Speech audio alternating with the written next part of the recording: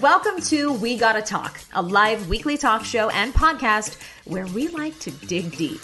From health to relationships to alternative lifestyles and more, the one thing you will always get is a deep dive. I'm Sunny, a 15-year veteran of TV news, freelance writer, blogger, mom of 3, and wife. But most of all, I'm just a die-hard oversharer. Someone who's genuinely curious about, well, everything around me. And I can't wait for you to join in on these conversations that I promise will impact, inspire, and entertain you. Now, let's talk.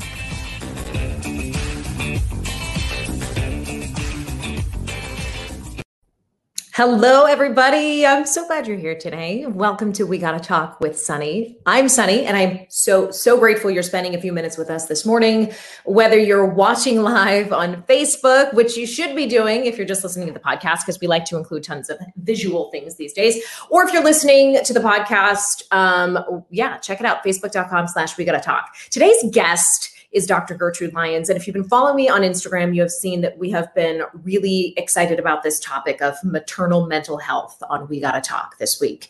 Did a bunch of articles on the blog, have Dr. Lyons on today. And I wanted to talk about this topic because, simply put, having children is one of the most batshit crazy things that a human can ever do. And it introduces a whole new set of emotions and challenges that frequently, women feel a little embarrassed or nervous to discuss. I've been very open with issues with my postpartum anxiety in the past, and my 3 kids now are 8, 6, and 3.5, and it kicked in like big time after my second. So Dr. Gertrude Lyons today is going to talk about the challenges of maintaining balance, if that's even a thing, in motherhood. And we're also going to talk about mom rage, because raise your hand if your kids, you love them, but they also drive you absolutely nuts. It's normal, right? As it turns out. So we're going to bring in Dr. Gertrude Lyons in a couple of minutes and dig very deep into the topic of maternal mental health. But first, as always, we like to bring in producer Rachel for a quick catch up. Hey, Rach, we were talking before the show and you're like, I got a couple stories. What do you think? And I was like, don't tell me. So this is a surprise. I have no idea what breaking news you're going to have for us today. Yes, breaking news in the life of Rachel. It's always interesting. Okay, so I think I can get both in a very short amount of time. I went to TJ Maxx. I needed new pajama pants, like just soft. I'm wearing them right now. Pants. Business on top. Yep. Casual on the bottom. And I went to put them on, and there is a label that says, warning, flammable, keep away from fire. What do you sleep near a candle? Like, hold on a second. Why is there now a label sewn into pants, especially sleep pants, that says, caution, keep away from fire? And I'm like, the hell is wrong with this? What is happening to the world? My pants are going to catch on fire. And then I thought, do you sleep like in like a vampire cave with a bunch of kids? I think you'll be okay as long as you don't do too much. Exactly. Good.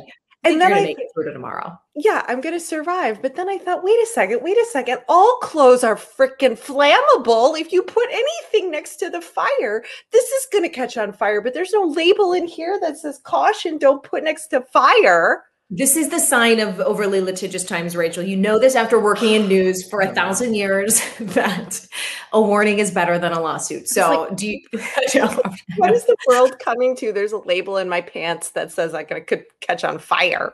That's amazing. Well, I'm glad you're here and you didn't go near any open flame before today's show. No. And then the second thing that has occurred about 2-3 nights ago, my dog Ringo started growling at this corner behind me, up in the corner. And we've talked about spiritual stuff on this show before, about things that go bump in the night and ghosts and mediums and astrology and all of that. So hopefully all of you are like, oh, okay, this all makes sense. So the dog starts growling. He's looking up, and then his eyes are going from one side of the room to the other, one side to the other. And I looked out. There's a window here. So I look out the window. I look with him. Like, both of us, you would have died if you had like walked by and seen my head in the window and his head in the window like this, like looking like, is there Is there a person? I don't see a squirrel. I don't see a bird. I don't see anything. And then we sit back down. There's a couch over here, and I'm going to play. I have a clip because I recorded it because I was like, ain't nobody going to believe me that this dog was freaking out at nothing. And then he started growling at the opposite corner and jumped off and is barking. So I'm going to play this very short 20-second clip. It is a dog barking. So if you do have dogs, just know that your dog might start barking. Okay. What is it?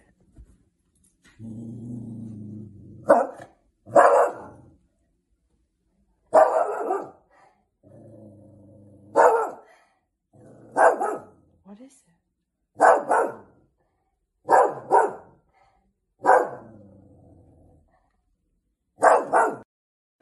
Nothing. Rachel, terrifying. What? If you can't see this, it was like looking up at literally an empty corner in the house. And that was like an evil growl too. Mm-hmm. Remember you said that you had to verbally order out the last spirit in your house after the drunk night at the bar? Maybe that person caught back up with you. Maybe they're like, LA, I was thinking about coming to the West Coast. Yeah, so girl. I heard it's warmer this time of year. Terrifying. Let me tell you, I ordered that ghost right out. I stood up right in the corner and I said, you are scaring my dog. You have got to go. Go to the light. You are not welcome to stay here. You are freaking my dog out. And that is not okay. He is a rescue and he does not need this. And neither do I. So you have got to go. And it went on for like a good 10 more minutes. He was growling and growling and looking and looking. This went on for like 30 minutes. And I finally was like, okay, enough. Like you got to get out of here because like, I don't care if you have good intentions. You're really scaring my dog. Like, you have to leave. Go to the light. Terrifying. Yeah. Dude, you need to get your sage stick back out. You know, I do. And I haven't had time to sage the corners. So yeah, that happened. Open the window like Gloria taught us. Let all those bad vibes exit the building. Good thing you're leaving town soon. I'm telling you. Better vibes on the East Coast. Jeez. Anyway, so tell me what's going on in your world. Okay. So this is funny because I was, we're talking about maternal mental health today. And I've been like, very candid about the fact that after we had our second, I just kind of, I don't want to say lost it because everybody's like, oh my God, don't be offensive. I lost it a little bit. Okay. I lost a grip on what is normal to be afraid of. My senses were heightened. My fear of strange things happening was higher than normal, which is saying something because I spent 15 years in news where all you do is record weird shit all the time. Right. So I was already kind of like an on edge individual. And I was thinking about, everybody goes through this stuff when their children are little. If you do experience any sort of, mood disorder or something associated with pregnancy and childbirth. And you look back and you realize how crazy it was. Well, I'm thinking like, I'm going through this thinking, it's like a little bit bad, but not so bad. And then as recently as this past year, I'm like, I feel like I'm better now, right? I'm like going to go talk to Dr. Gertrude Lyons today. I'm a reformed woman. I got my shit together. And then I thought, oh my God, I don't because my that's off the shoulder. No, because my sister fully had an anxiety intervention with me last summer where she was like, listen, your kids are, my littlest was still 3. She had just turned 3. And I feel that the people in my life who have been seeing me operate on this heightened level of anxiety and nervousness, it was just finally too much. And I'm grateful that I had someone to call me back and say, you need either medication or more therapy or alternate therapies. So in full disclosure, I'm just taking CBD, which has been working wonders for me. Therapy, I'm a huge advocate of. But anyway, so all of that to say, as we lead into Dr. Lyons today, that this is just so common. And sometimes we don't see the forest through the trees. We don't understand what we're going through until we get through it. So I know my sister out there is laughing, but she like pulled me aside on the beach and she's like, this has got to stop. Do you know what you're like to be around? You're like looking around. I'm looking around like Ringo all the time. Like the dog. Yes. I'm like barking at corners. I'm like, when's the next disaster? It's horrible. I don't want to be this version of me. So anyway, Sunny, this happens to people who aren't mothers as well. Like, I've got anxiety and all of that. And it wasn't like, you don't know you have it until somebody outside actually point blank says like, hey, this is what you're experiencing because like you just think it's normal, right? Like I would go to the doctor and they'd be like, gee, do you like, are you under any, endure like serious stress? And I would be like, no, because I just thought that was normal to be under this like constant level of like stress and fight and flight state of like, Yeah, ready to pounce. Yeah, It's insane. you need that external person to be Yes. like, this is God. what's happening to you. Let's get it Yep. together. Let's But get how it are you doing fixed. today with I'm your? okay. I'm a little overly caffeinated, but No, I'm gonna not chat with. like literally No. today. I meant like, I know. I'm okay. I mean, I don't think I'm there. I really don't. And my yeah, youngest is 3.5.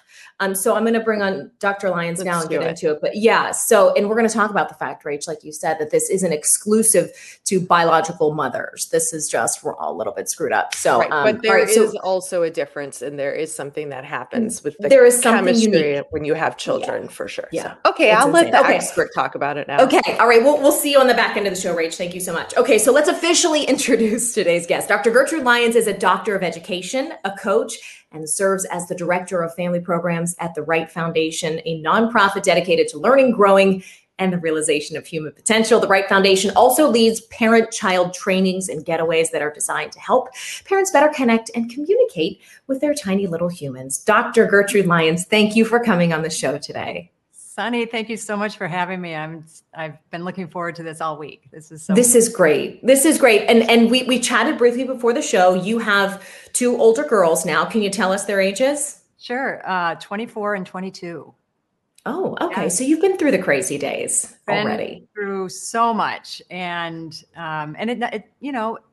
there's much longer breaks in between, but it doesn't end. Yeah. Yeah, that's what my mom says. She said the problems just, they don't go, not the problems. The worry doesn't change. It just changes shape, which really is terrifying to me. Let me out of my own brain. Okay. So here's where I want to lead off because I noticed while listening to you on YouTube and browsing through your socials and your website, you specifically mention your content, just as I said to Rachel, isn't just technically for mothers in the traditional sense. It's really anyone who has the instinct to nurture or grow. And you say on your site, the current model for mothering in our culture is broken. It is limited, constricting, and disempowering. Tell us how we're getting it wrong, Gertrude. Yeah. Well, there's layers to that, Sunny. So we'll grab at a few of them. But first of all, what you named, which is around expanding the definition, and I make a distinction between mothering and motherhood, right? And motherhood is that choice that we can make as women to bring a child into our life and mother that child in that form. But as women, but also not just as women, but as a feminine value, I really want to expand and kind of provide a context for women that we all mother. And we conceive, create, and give birth to children, but also to relationships and careers and new businesses and ideas and dreams and pets and, everything. But wherever we're applying our, the whole spectrum that like how we define, qualities of mothering applies to all of us. And I like it for a number of factors. One, it builds muscles and brings, to the forefront just how freaking awesome and valuable and much needed in our world. Anything related to the qualities of mothering we need, but build and strengthen those muscles, bring value to it, but also bring us together as women, so it isn't like, we're not dividing and like, you're a mother of children, you're a career mother, you're a stay-at-home mother, but these divisions that we make that I really wanted to also be a point of connection for us. I love that. I do want to focus in specifically on the biological experience of motherhood for a moment, only because there is a serious hormonal change that this chick had no idea was that serious and impactful and life-changing as it was. So we're going to circle back around to different concepts that fall under that sort of, like you said, feminine caretaker role. But let's start there because I'm curious to know if the women that you work with, the mothers in your practice, have a common point where they realize, or a common theme that they mention when they realized, okay, I am a completely different person than I was before this child? And how do they often come to that realization? Is it a fit of mom rage? Is it a physical health issue? What do you hear most frequently happening?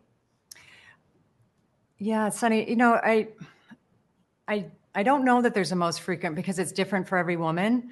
Some women hit just, hormonal and huge emotions during pregnancy, right? Mm-hmm.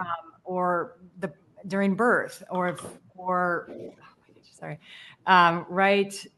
After birth. For some, it's, when they hit toddler age. For some, it's when they're a teenager and they might think like, yeah, I kind of like, got this thing and nothing's quite triggered them until a certain stage hits. And that's something we can talk about. Like, why is that if we want to go into that? Yeah, let's do it. Let's start in chronological order. We've got the birth process, and what happens in the body and the mind is just so crazy spectacular. But it's also crazy making. What can women who are just about to have their first child or enter into that stage sort of mentally prepare themselves for? And I say that loosely because I know there's really nothing you can technically do to fully prepare yourself. But what do you say when you talk to mothers who are entering that stage, maybe the infancy stage too, who are just starting to come to grips with the fact that their life is about to change drastically? Yeah, I think it's what is the most common thing I hear from women post-birth is nobody prepared me for this. There's no preparation out there. Why aren't there more classes? Why isn't there more? If you think about the extent that we go to school to train for our careers, but we have nothing. We're just supposed to like deal with this thing that isn't just a mental activity, as you said. Our whole physiology changes, our brain literally changes. And we're flooded, to various degrees of hormonal and emotional changes. So one thing, when I'm working with women, like as they're preparing or deciding to give birth, there is more preparation. And I think that limits us when we think about, we're very much in, we can go and look and, preparing medically, what we know we're not supposed to, drink caffeine or certain things like that. But we're not prepared for, the triggers or to have maybe done any personal work to fortify some of those muscles, right? And how do I prepare myself for an onslaught of strong emotions? And if that isn't something I've done to date, there are crash courses we can do just to have the awareness and just to expect it to some degree and maybe have a support system in place because we don't know how, to what extent it's going to hit us. So I work with women, if they have been on a growth path, then we can, foster and build around really strengthening our emotional intelligence, right? Like, and knowing what our triggers are. So just to name a couple of them, and you can let me know if you want me to go into any of those more. Yeah, please do. Tell us what it looks like in practice. We say a mother is ready to do the hard emotional work, get prepared as much as she can. What do we do? What does that look like? Yeah. So when I work with women, either I do a mastermind on this, I do, individual coaching and intensives on it, which is if, say you're someone who maybe has done a little bit of work, but not that much. There are several things that we really want to hit on, particularly around mothering. So first is looking at it culturally, right? Like, so let's get a framework. Like if we were going to go into a new organization, we'd want to know what the culture of that organization is. And we'd want to know its history. And we do all sorts of research like that, but we don't with mothering. And we're in a social construct paradigm that's unique to us right now. And that's going to mean there's certain expert advice. You're going to hear so much from family and friends and a lot of it's myth and a lot of it isn't really founded on anything. So I support women to really dig deep and like do research, cognitive research, find out like how we got to where we are around everything from birth to raising kids to the mom guilt and intensive mothering and this whole paradigm that we're in now that's so damaging for moms. And then we look at, we spend some time looking back at our childhoods and really getting a sense of like, what's going on in my unconscious, right? And that can be a lifelong journey, but you can really get at a lot pretty quickly of just looking at, who raised you. If it's your mother, what was it like in that atmosphere? What was she like as a mom? Because we're often responding or reacting to that paradigm. Yeah, let me hop in there quickly. I had a whole separate question dedicated to our childhood experiences and how they impact how we mother. But since you brought it up, I want to start there. Yeah. So say someone has had a less than ideal experience with their mother growing up, and I don't mean that in an abusive way, but in a way that they start to say, I don't want to do it the way my mom did it. What type of dialogue do you encourage that woman have, either with her mom, if she's still around, if that's necessary, or with herself, to get her mind wrapped around how she wants to parent, like some specific ways that she can get at that? Because I think that that's something that I know I hear a lot of my friends say. I just kind of want to do things a little different. So give us some tactics to work with that. Yeah. Well, I'll speak a little bit about my own journey, right? So in my process of trying to conceive, right? Even before I was even able to conceive, I went on birth control. I wasn't getting periods and my body was just not cooperating, so I went at it very holistically. I did look medically and was very turned off by that, but that's another story. But I knew it had to be part of it. Right. So I really went at it deeply emotionally and looking at I've someone who's always said they wanted to have children. Like what's going on here? And so tactically, I worked with a MD acupuncturist. I worked, on diet. I worked on, a number of things. But the emotional work, which I think is more unique, and a lot of women may, kind of shy away from it or be a little afraid to enter that territory. It's you can come at another way, a lot of ways. Like some is just talking about it, right? We want to, do a deep dive into everything from what I loved about how I was raised and the mothering I received, and what I resent and what I don't like. You can decide at some point if you want to share that and get clear and current. And there's ways that we set context and a vision for that around that relationship. But then there's other ways to kind of get out of our head, right? I did something called dynamic breath work and body work, right? So there's memories stored, emotional memories stored in our bodies, that we don't have conscious awareness of. And so much happens in the first 2 years of life that we don't have words for, right? So, but we can access them to different degrees and just, be in that process. So I was doing a bodywork session with my coach at the time. And I don't remember what happened kind of leading up to it, but it was one of those like epiphany, aha moments that are like gold, when you're doing this kind of work. And you don't need to have something like this, but this one happened for me, which was, oh my God, I really want to be a mom, but I'm afraid to be a mom, right? Like I'm afraid to be a mom like my mom had been.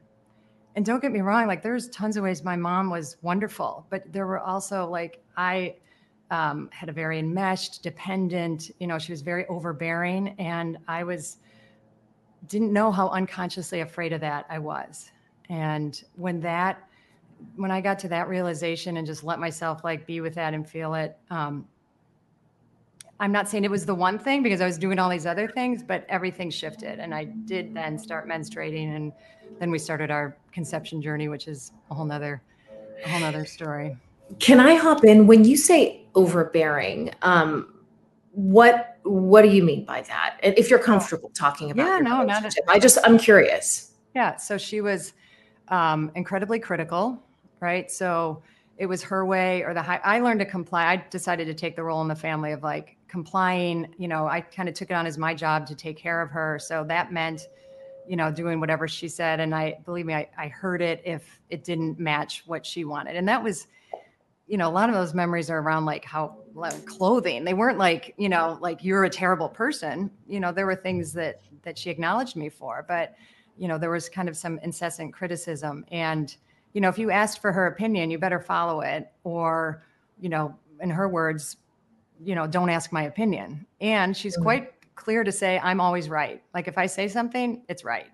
And, that kind of, overbearing. Does that make sense? It makes total sense. And gosh, it is making me just, and not that I'm pretty deliberate with my words with my kids, but just making me realize how much our young children in particular can really absorb our interactions, not only with them, but other people, and who they perceive us to be in the world, how that impacts them. And, I don't want to like throw one more thing for mothers to worry about out there, because I feel like we are constantly critical of our own actions, but it's food for thought, Gertrude. And I love that this is part of the discussion, because I just do think so much of how we mother and parent, at least in my experience, is informed by that. And it has taken me marrying someone who is completely opposite of me to be acutely aware of my shortcomings. Thankfully, we work well together. And so where I lack, he is strong, and vice versa. But it's just something to think about. They're always listening. They're always watching. They listen how we talk to them. They listen how we talk to ourselves, how we talk to our partners. It's bonkers how much work. And we can't drive ourselves like too crazy about that. But, to be aware, and I always tell moms too, like, we're not going to do it perfectly. And yes, we are their models. Like, I don't care, they're absorbing, we're wiring them just as we were wired, in our childhoods. As adults, we then have choice. Okay. But they're being wired, and that choice, but they also know when we're working on it. They also, get, any amount that we decide to, explore this or take this on or do a little bit better, and find ways, to deal with, like, listening to this, to this show or this podcast, that means, we care and we're looking for something. But the important thing is then that, we have choice, right? So we don't want to just reactively say, I'm going to not, be my mom, or I have to do it just like that, but that we then create a vision for what our mothering is going to look like and set our own standards. I've also embraced the apology. I know that generations past have said, it doesn't matter what I say. It's like you said, your mom said, it's right because I'm your mom and I am older than you. But I have started to just really embrace apologizing to my kids. And I'll be frank and I'll say, listen, I completely lost my temper there. I just want you to know you didn't do anything. I just am having a hard day and I'm really, really sorry that I screwed up. But I love that, Sunny. I'm not perfect. I mean, this is not like me trying to, look at me, a parenting expert, but I am a quick to react kind of gal. I'm Italian, Dr. Lyons. So not to make generalizations. I love that. No. We run hot in our family. You know what I'm saying? So yes, I have found that is, if you can't stop it before it happens, I try to acknowledge and apologize. So, well, can I add to that, Sunny? Because something you can do then from that is, can we have a do-over? And I would do do-overs a lot with my kids, like, and they would start calling on me. They're like, is this about me, or are you stressed, Mom? Or I love that. When you start doing that, and they're like, oh, I'm going to share one story. Is my daughter was in like third grade or something. And, so we've been practicing. Because I don't think we should act like we know it all, right? Because we don't. And it doesn't mean we're like, oh, I'm so sorry, or like, the like kind of swarmy apology, but it's like, oh yeah, no, you didn't deserve that whole charge that I just gave you. Yes, I'm upset with what you did, and we can talk about that, but you got way more, and let's do a do-over. Let's do this differently. And one time I came into my daughter's room, and she was like in third grade or something, and I don't know what I triggered me, but something, right, that was innocuous. And she looked at me, she's like, Mom, do you need a session? I was like, I'll do a session for you. Oh my gosh, that is brilliant. Is she studying like psychology or psychiatry? Yeah, she's graduating with a psychology degree that she's not going to use in that direction, but I've thought about it. I'm like, should I like do that? Like, I don't want her like, taking on my problems, but like, why not play with it? Right. And she's like, tell me about your day. I love it. Oh my gosh. Oh, that is adorable. And you know what? It is important, I think, too, for kids to realize that their parents aren't always perfect and right. Because I remember a distinct moment in childhood thinking, oh my God, they're human. They're human after all. My parents are not like these pre-programmed statue people that are just sort of ushering me through life. They're human and they mess up. True. And that's kind of scary too, because you're like, well, who's actually steering this ship? So maybe if they realize it younger, they'll become a little better at being independent. So I love that. I want to move right into mom rage because I feel like, the topic that we have been pushing here, because this is a perfect segue into it. My first question for you is it possible to stop it before it happens? I was going to ask if it's normal, but I know that it is normal. I know that everybody has an explosion of anger as a parent. So I'll ask you what tactics you use to maybe halt or divert that energy. Yeah. Well, we can start, and there were a couple times like in our conversation, like, oh, this is related to mom rage, right? Like, because some of the preemptive, like when you say like, are there things we can do to mitigate it or lessen it, like, before we get there? And one of the things I would say about that is in this whole, looking at our past and our upbringings, when we can come to identify unfinished business, as we call it, or triggers or places where we have like deeper hurts or wounds or, things emotions and expressions that weren't allowed. So the more we are with that, we can then sometimes recognize in the moment, like, what the trigger is. Most often not, most often, like if it's hit that level, and Dr. Bob Wright, who, has founded these trainings that we'll talk about and was my coach. One time I remember saying, like, oh, like, I just want to like, I'm so angry. And, I had moments of reaching mom rage. He's like, well, that means you've let something, one reason can be you've let something build for too long, right? Like, so say it's a behavior of theirs. Sometimes, we're busy, whatnot, and we've let it go. And then it's going to hit a point where it's, we've reached our limit and we blow, right? So where we can learn to notice things before, when it's just kind of an agitation about something that's triggering us or that they're doing specifically. And we, set up guidelines, parameters around that behavior. Because one thing for moms, like if I'm going to say a to-do, for all of us, is our satisfaction and us being pleased and us, having it our way is the best thing for our family, for our kids, for our relationship, for our family, because we're the quality control, and kids want to please us. Ultimately, they really do want, positive attention, but they're also going to get any kind of attention. Any kind of attention doesn't, unfortunately, translate to attention. Right. So that's a lot of the like historical, but when we talk about in the moment, if you have done, some work and you've learned to like identify like, wow, I'm like super triggered right here. This is hitting something, big and deep for me.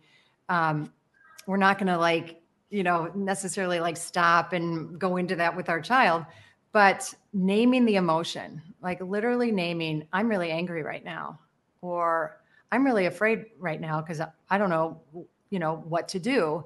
That can calm our amygdala. That can help get us, because once we've started hitting that spot, we're in our primal amygdala hijack, so to speak. And when we're there, we've lost our, frontal lobe functioning. So we can learn to practice just saying that emotion out loud. What are we actually feeling?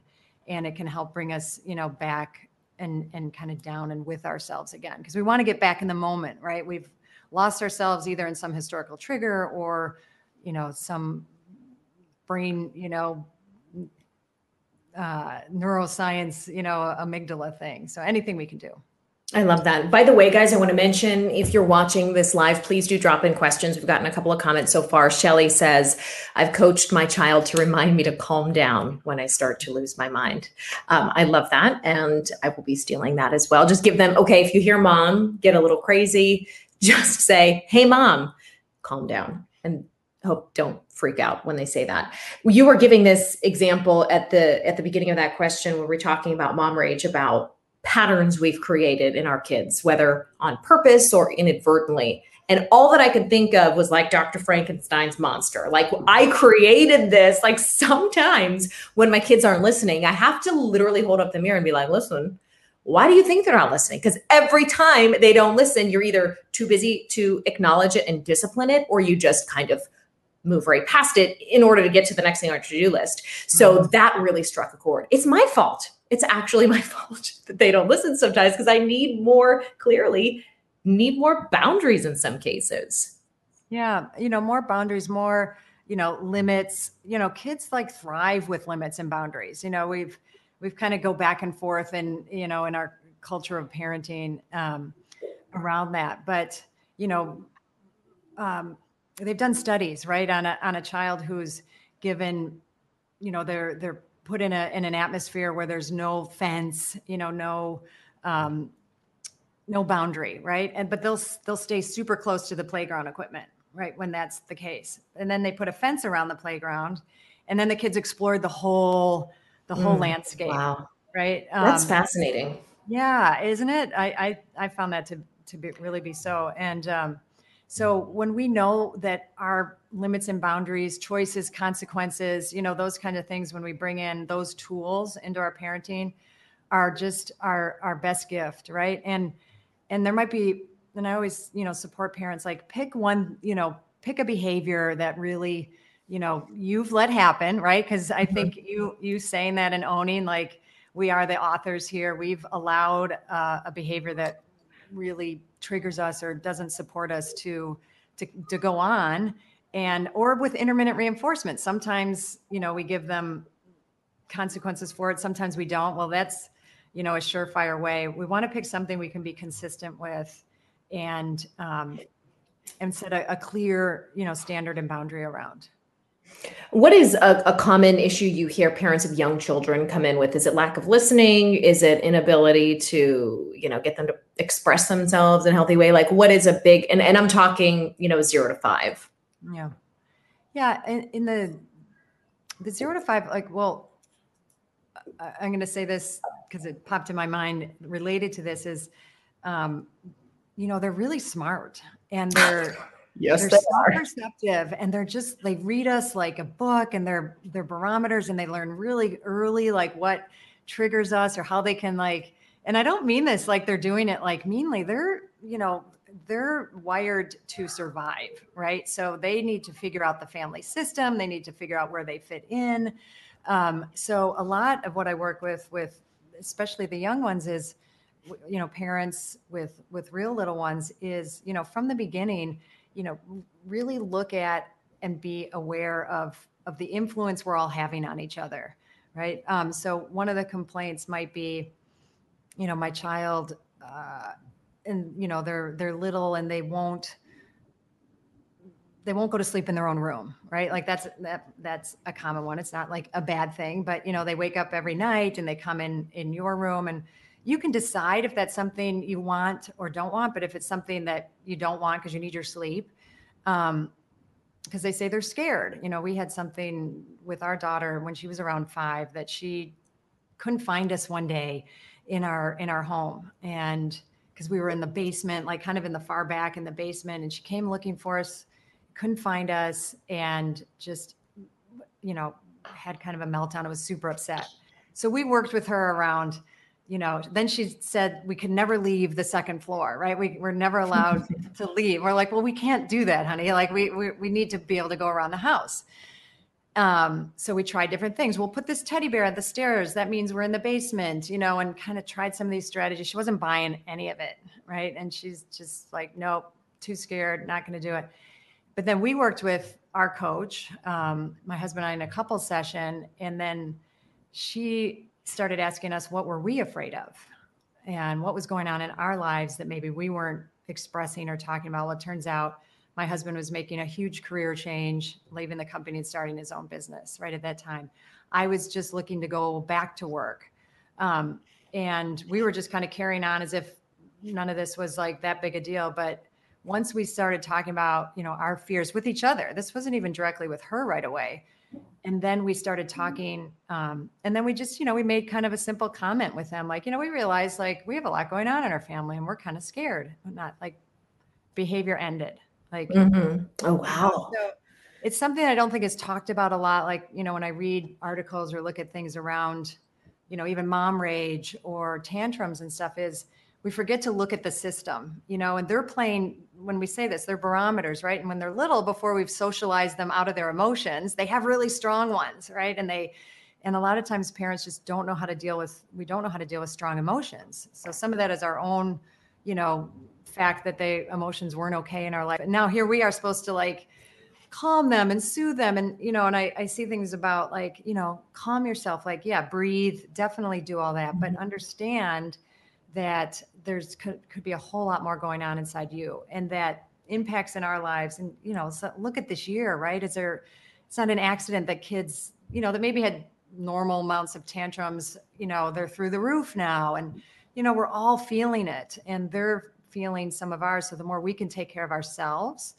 and we also call this growing up with our children, right? Like we have to give ourselves what we know is good for them, right? And we can do that sometimes in the moment, sometimes, outside.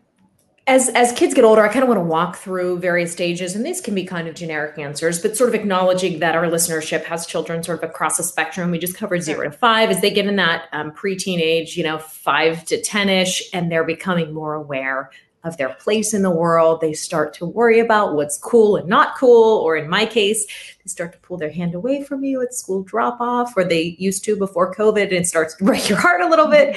What advice do you have for parents in that particular age group to remain emotionally connected? Because they're out of the baby stage, they're becoming their own people, but they're not quite in that early teenager stage yet either.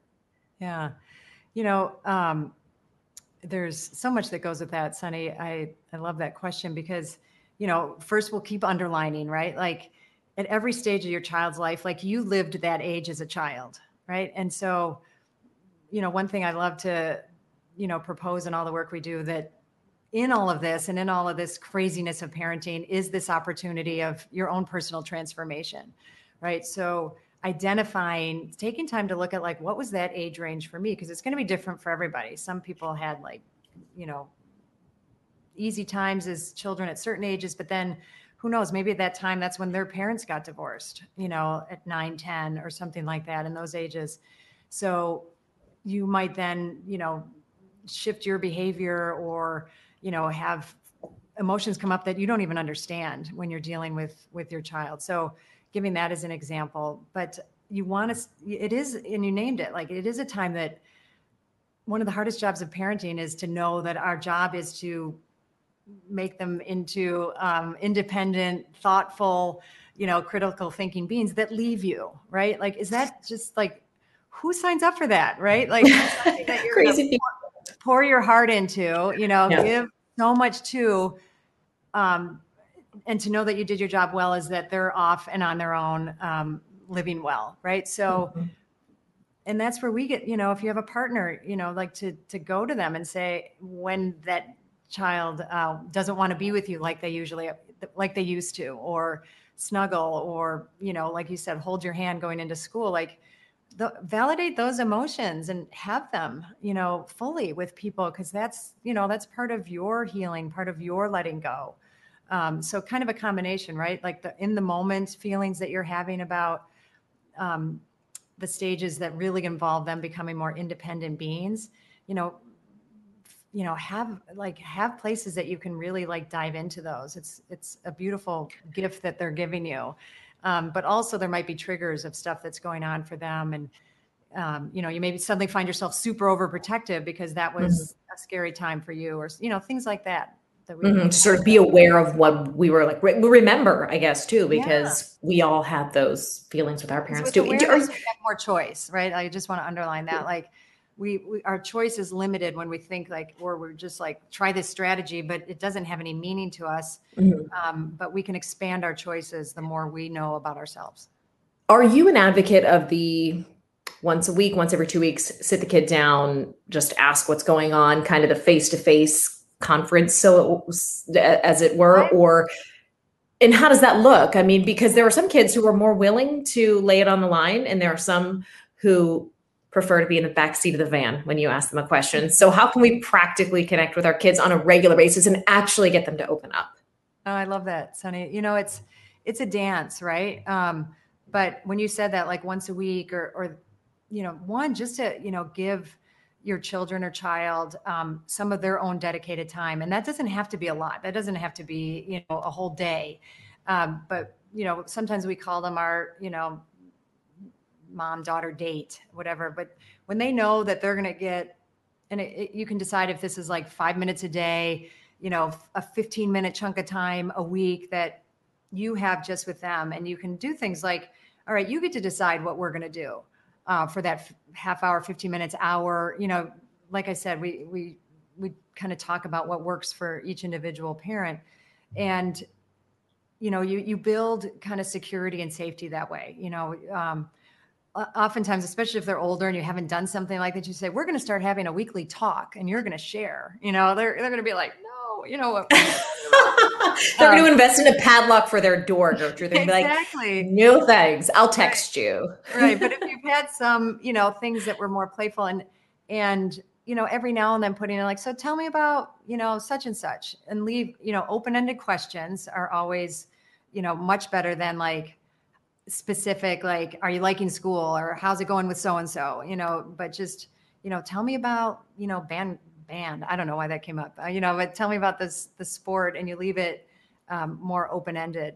Something else I'll offer that you can do like individually with each child or as a family, because if I haven't gotten the point across, like having, more awareness, more connection, and openness with our primary emotions is, such a lifesaver and gift that you can give yourself and your family. And, if that's not something, you're acclimated to, fine. You can do it together with your family. And a way that I do this with, and we've done it all along with our family. We still do it as a couple and with our adult daughters, which is play the feelings game, we call it. And, if you have a meal together, there's a time, or you're just with one of them individually, where each person gets a turn to share about their day and somewhere where they felt each of what I consider 5 primary emotions: fear, hurt, anger, sadness, and joy. And we can talk about those 5, separately. So from there, we all get to start thinking about our day differently. We've all felt each of those 5 emotions, many times in our day, but we don't know to identify them. We don't know to normalize the fact that we're having these, through our day. And I can't say, that was always like our kids always loved playing the feelings game, but they so appreciate it now. And, really felt like the foundation that gave them in their lives has been really big. And it's allowed them to like feel more okay to share with us. Yeah, I love that. And I will be stealing that. Okay, I want to get to a couple of Instagram / Facebook questions we got. And you can answer them as quickly or as sort of detailed as you like. They kind of span the experiences here. So the first one says, what's a quick way to remind ourselves that we are doing enough? Yeah. Well, my quick answer to that is like, you're doing enough. If you're listening to the show, it means you care, right? And we so underestimate that because we're so used to looking at our faults. And I feel kind of teary thinking about it now because we're so hard on ourselves, and we've learned to be hard on ourselves in school and in our careers. And then this is no different. Only, we know the state, our heart's in this more than anything else. So if a lot of times, I'll tell moms, it's not quantity, it's quality. If you have a moment of interaction with your child in a day that, is something positive, that's great, but you exploring, looking at yourself, you wanting the best for them, and having the best intentions around that. If anything, I usually find parents are definitely enough and they want to be more, and that's great, but you have to start with that you are enough. And that's probably, something we feel in our life anyway. It just gets triggered so hugely with raising kids. Like we have to know in our life that I'm enough. And that's a life journey to be on. And it's harder these days with a constant barrage of outside social media prompts and, expectations, to say nothing of the expectations on us as individuals, let alone moms. So yes, I like what you said, just you probably are, and just give yourself love for that. And writing notes to yourself around it, like literally, like I can't, there's nothing corny about like saying it to yourself in the mirror several times a day. Like, if I look in the mirror, then I will say I am enough, or that I matter, or, you're doing a good job, that we can reinforce it for ourselves. So it's becomes something that we really start believing. I love but we have that. to fake it till we make it sometimes. Yes, we do. In motherhood and in life, we gotta just smile through it sometimes. The next question says, how can I best prepare for postpartum anxiety for my third baby if I had it after my second? Yeah. Well, and I think now, having had the experience, not being able to ask other questions, I don't know if what you did, for that child, worked for you. But you do have experience to build on from that. Right. And any of the things that I've talked about here as we've been together around, your emotional workouts, and because the postpartum depression,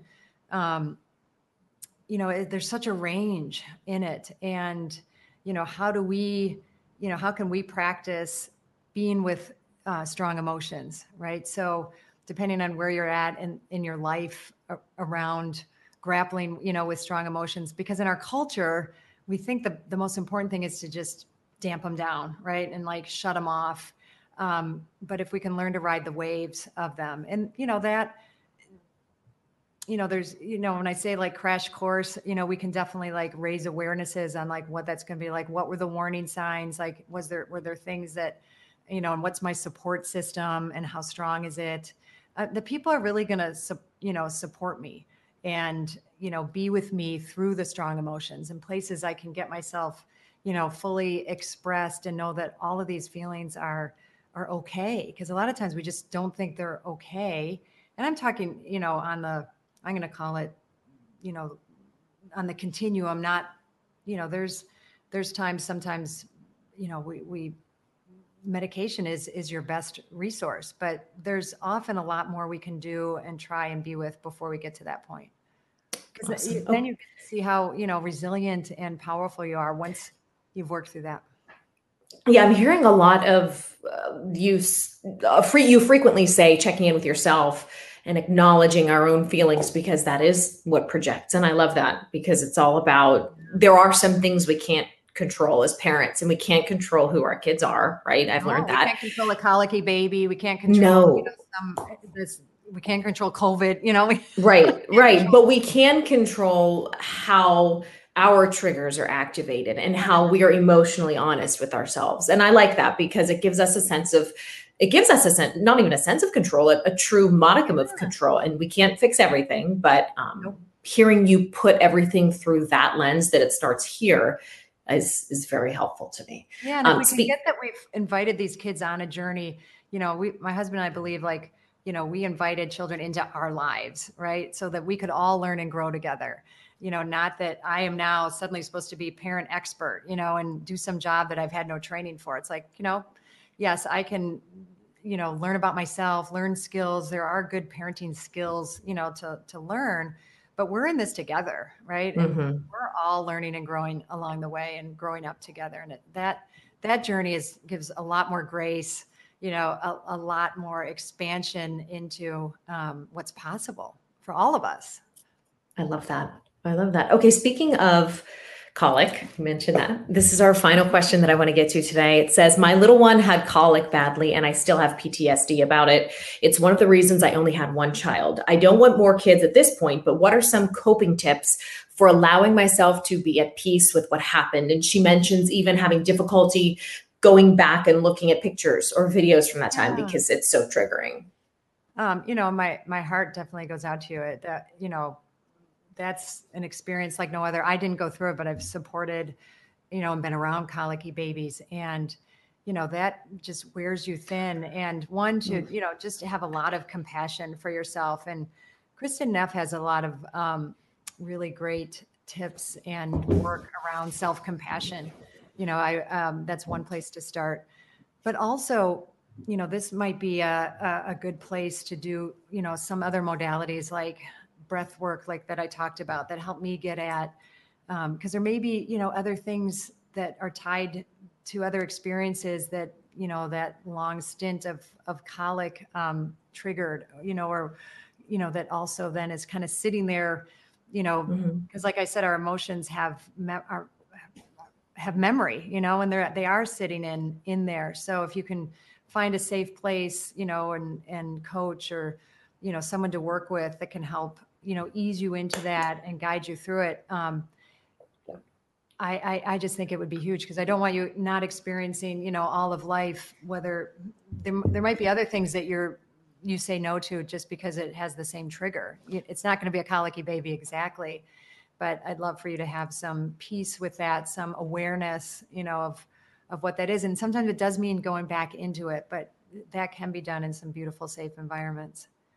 I love that. That's wonderful advice. Just as a quick side note, Maria, who's watching live, says it helps a lot to know that others have the same thoughts and feelings as moms. I definitely am going to talk to my therapist about some of these points. Yeah, I have actually found that to be, not that I don't love an espouse therapy very much, but that to me has been the single most comforting thing, knowing that in the depths of my anxiety or issues as a mom, just knowing that someone has been there, someone has tread this ground, someone has felt these feelings, like immediately lifted some of that weight. So, it's why I do what I do on this show, even if it's not mom related. These points of connection are so vital. And what you offer to people with your advice and your coaching is just great, because it's an affirmation of that. I'm just so grateful we live in a time where we can do this, right? We can sit from our couches and have these honest conversations. No, and it's just, we need so many more of them, because so much of our culture has been like the only show, the wonderful, right? And social media and all the places where, as much as we might know better, like we think we're alone because it doesn't look like anybody else is having these issues till you find places like this, or, you seek it out to know that of course you're not alone. It's a hard, messy job. Yeah. Nobody is having an easy time. It's just impossible. Yeah. Like you said too, when you go through one stage or you get through one challenge as a parent or something to worry about, there's always something else next. So knock on wood, I'll learn how to deal with these a little bit better after your advice. So tell us, before we let you go, Gertrude, where we can find you and some more of the work that you're doing with the Right Foundation, so that if someone's interested in connecting with you on that level, that they can. No, I'd be happy to. So you can reach me on my website, which is www.drgertrudelyons.com. Try and make it easy. You can also find me on Instagram, which is at Dr. Gertrude Lyons. And, you can DM me, send me a message. I'm happy to connect that way. And then, I was telling Sunny that one of the things that made a huge difference in raising my kids was an offering that we have that I, am director of.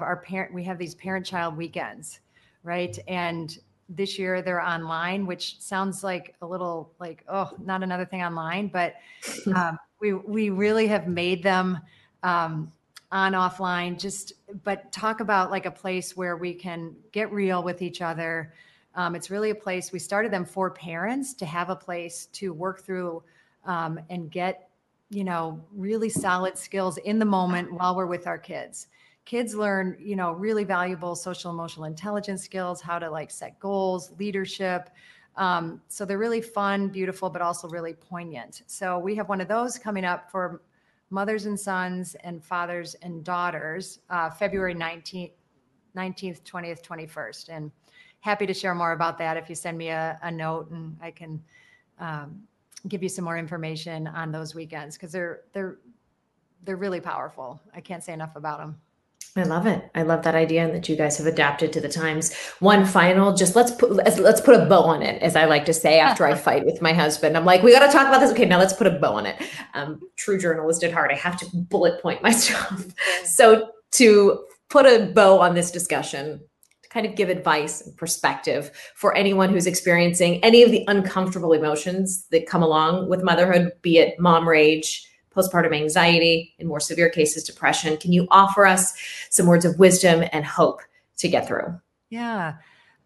First, that those feelings that we talked about, from the practical side, doing things to get acclimated, like the feelings game and, any other, work around acclimating to your emotions, but to shift the belief or paradigm that me having, getting to the point of rage, or that is just, it's just a sign from our system that we have something to look at. There's something, if you're curious about it, there's a lot we can discover, out of that behavior versus just try and manage it or handle it. But use it as an invitation and an exploration, and understand that all of the emotions, and we're not going to feel our full joy with our kids unless we feel our full anger, pain, fear, and to really start becoming friends with our emotions. Ah, that was so beautiful. I'm pulling that quote from my Instagram. That was amazing. Dr. Gertrude Lyons, thank you so much for spending time with me this morning. This is such a treat, Sunny, and thank amazing. you for doing what you do. It's beautiful. Oh, thank you. It's my pleasure. We'll be chatting on Instagram, I'm sure. So thanks again for your time. We'll see you soon, Dr. Lyons. Great. Thank you. Bye. Ah, that was good. I'm going to bring producer Rachel on. Rach, can you hop on a little bit? We talk all the time about this stuff, don't we? Like how we were raised, how we were mothered. And doesn't it blow your mind that like we can't get away with anything because kids are always watching and oh yeah, they're always like reacting. I gotta say, I've sort of been in the camp of, I really don't know if I want to have kids. Like I've never really felt that need or knowing like at all, but hearing a lot of what Dr. Gertrude was saying just about like, it's an opportunity for us to grow with them and like recognizing that just straight up, like I'm super terrified, like of doing like any and all of it, is a good way, because people like, I'm single and I date, people are like, oh, do you want to have kids? And I'm like, I don't know. But I think actually the answer is I'm afraid, but I think when you have the right person and the right partner in your life to do it with, it makes a huge difference. It does. And it's hard to tell a person you're on a date with, like, yeah, I want to have kids with you. Like, I don't even freaking know you. Like, how am I supposed to like just know like that you're going to be able to like do this with me, What's funny too is like, I'm thinking about this and not to like crap on Andrew because he is as supportive as a parent can get. My husband, he's amazing. But, it still was always my work to do, like not the physical labor, but the work up here. Mm-hmm. And any challenge that I had, whether it be anxiety related, as much concern as I had from the outside, like I said, from my sister or my mom or my husband. What I loved that Gertrude was saying is that it's only I could do the work, right? Yeah. Only I can control the mom rage. Only I can control the way that I react or how I communicate with my kids. And it's scary because it's a massive, massive responsibility. But I don't know. I find a lot of freedom in that. So as much as you have support, gosh, this is like sounding really depressing. I'm like, nope, you're in it alone. You're not, but you know what I mean. You are. You're in it alone with yourself first. Like you've got to check in with yourself and figure your shit out. You have to take care of you is what I'm saying. And that's, I think what I've learned is that at the urging of people, and thank God I had those people that held the mirror up to me, or I would have just kind of kept my head down and kept going. But it did come down to it. It came down to me calling the therapist or getting on a supplementation routine or getting out of the house. It always came down to what I was willing to do with myself, which is to dive even deeper. Something I never saw my mom have the ability to do, the time or the luxury or the privilege to do was she couldn't step away and reflect and take care of herself. And she did such an amazing job for someone who was nose to the grindstone 24/7. So it's just, man, it just gives you a whole different appreciation after you. Oh my gosh. Yes, for sure. I think, there was something I wanted to say and now it has left me, but knowing that like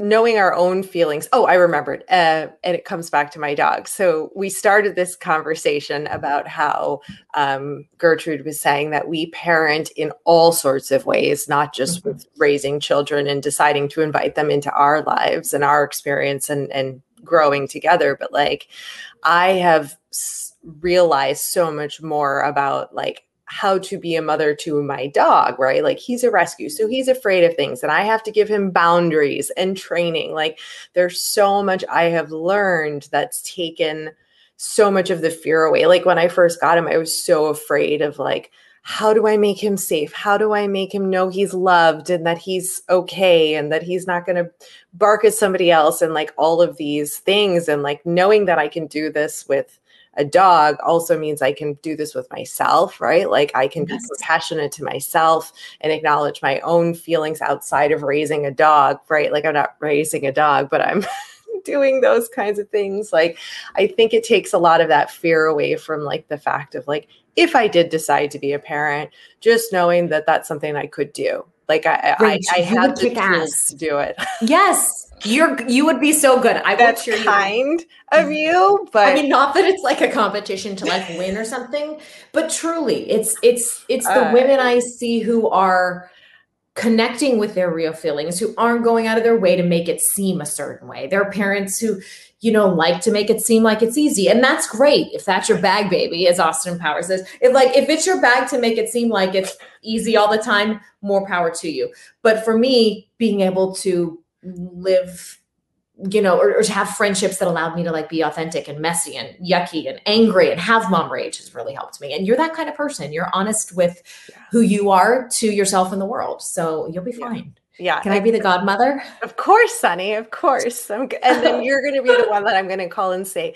God damn it, Sunny. Why did you tell me I could do this? I can't do this. I don't know what I'm doing. Take this child for a weekend. Just add to the 10 you already have. I will take it. I will take it. I would have another baby now if I could, but I can't, so I won't. But yes, I'll take your baby. Well, I have one, you can just have mine for like months at a time. It'll be fine. Just drop them off with Auntie Sunny. I will take care. Oh gosh. Okay, Rach, thank you so much. Yes. All right. I'll see you soon, girl. Bye. Thank you guys so much for tuning into this episode. This was full of such great information. This is one of those interviews that I didn't expect it to go like it did in the best way possible. I love a good tip and takeaway and tactic and something we can like sort of dig our teeth into. But truly what I took away from this interview, and maybe you did too, maybe not, hit me up on Instagram and let me know your thoughts, but is that we own our emotions and therefore we can be in control of at least one aspect of how things turn out. We may not control the end result, but we can control how we react to it. It was just very empowering for me to hear Gertrude say that. So please do follow her on Instagram. Follow me on Instagram at sunnyabata. I have said this before, and I urge you, please, please, please, please do this. Leave a rating and review on Apple Podcasts, especially, or wherever you listen. It makes a huge difference in how this show gets out and gets to people who might enjoy it or find it useful. Please do that. That's actually not even a request. That's a demand. Please. Oh God, help me. Okay. I'll see you guys on the blog, wegottotalk.com/blog.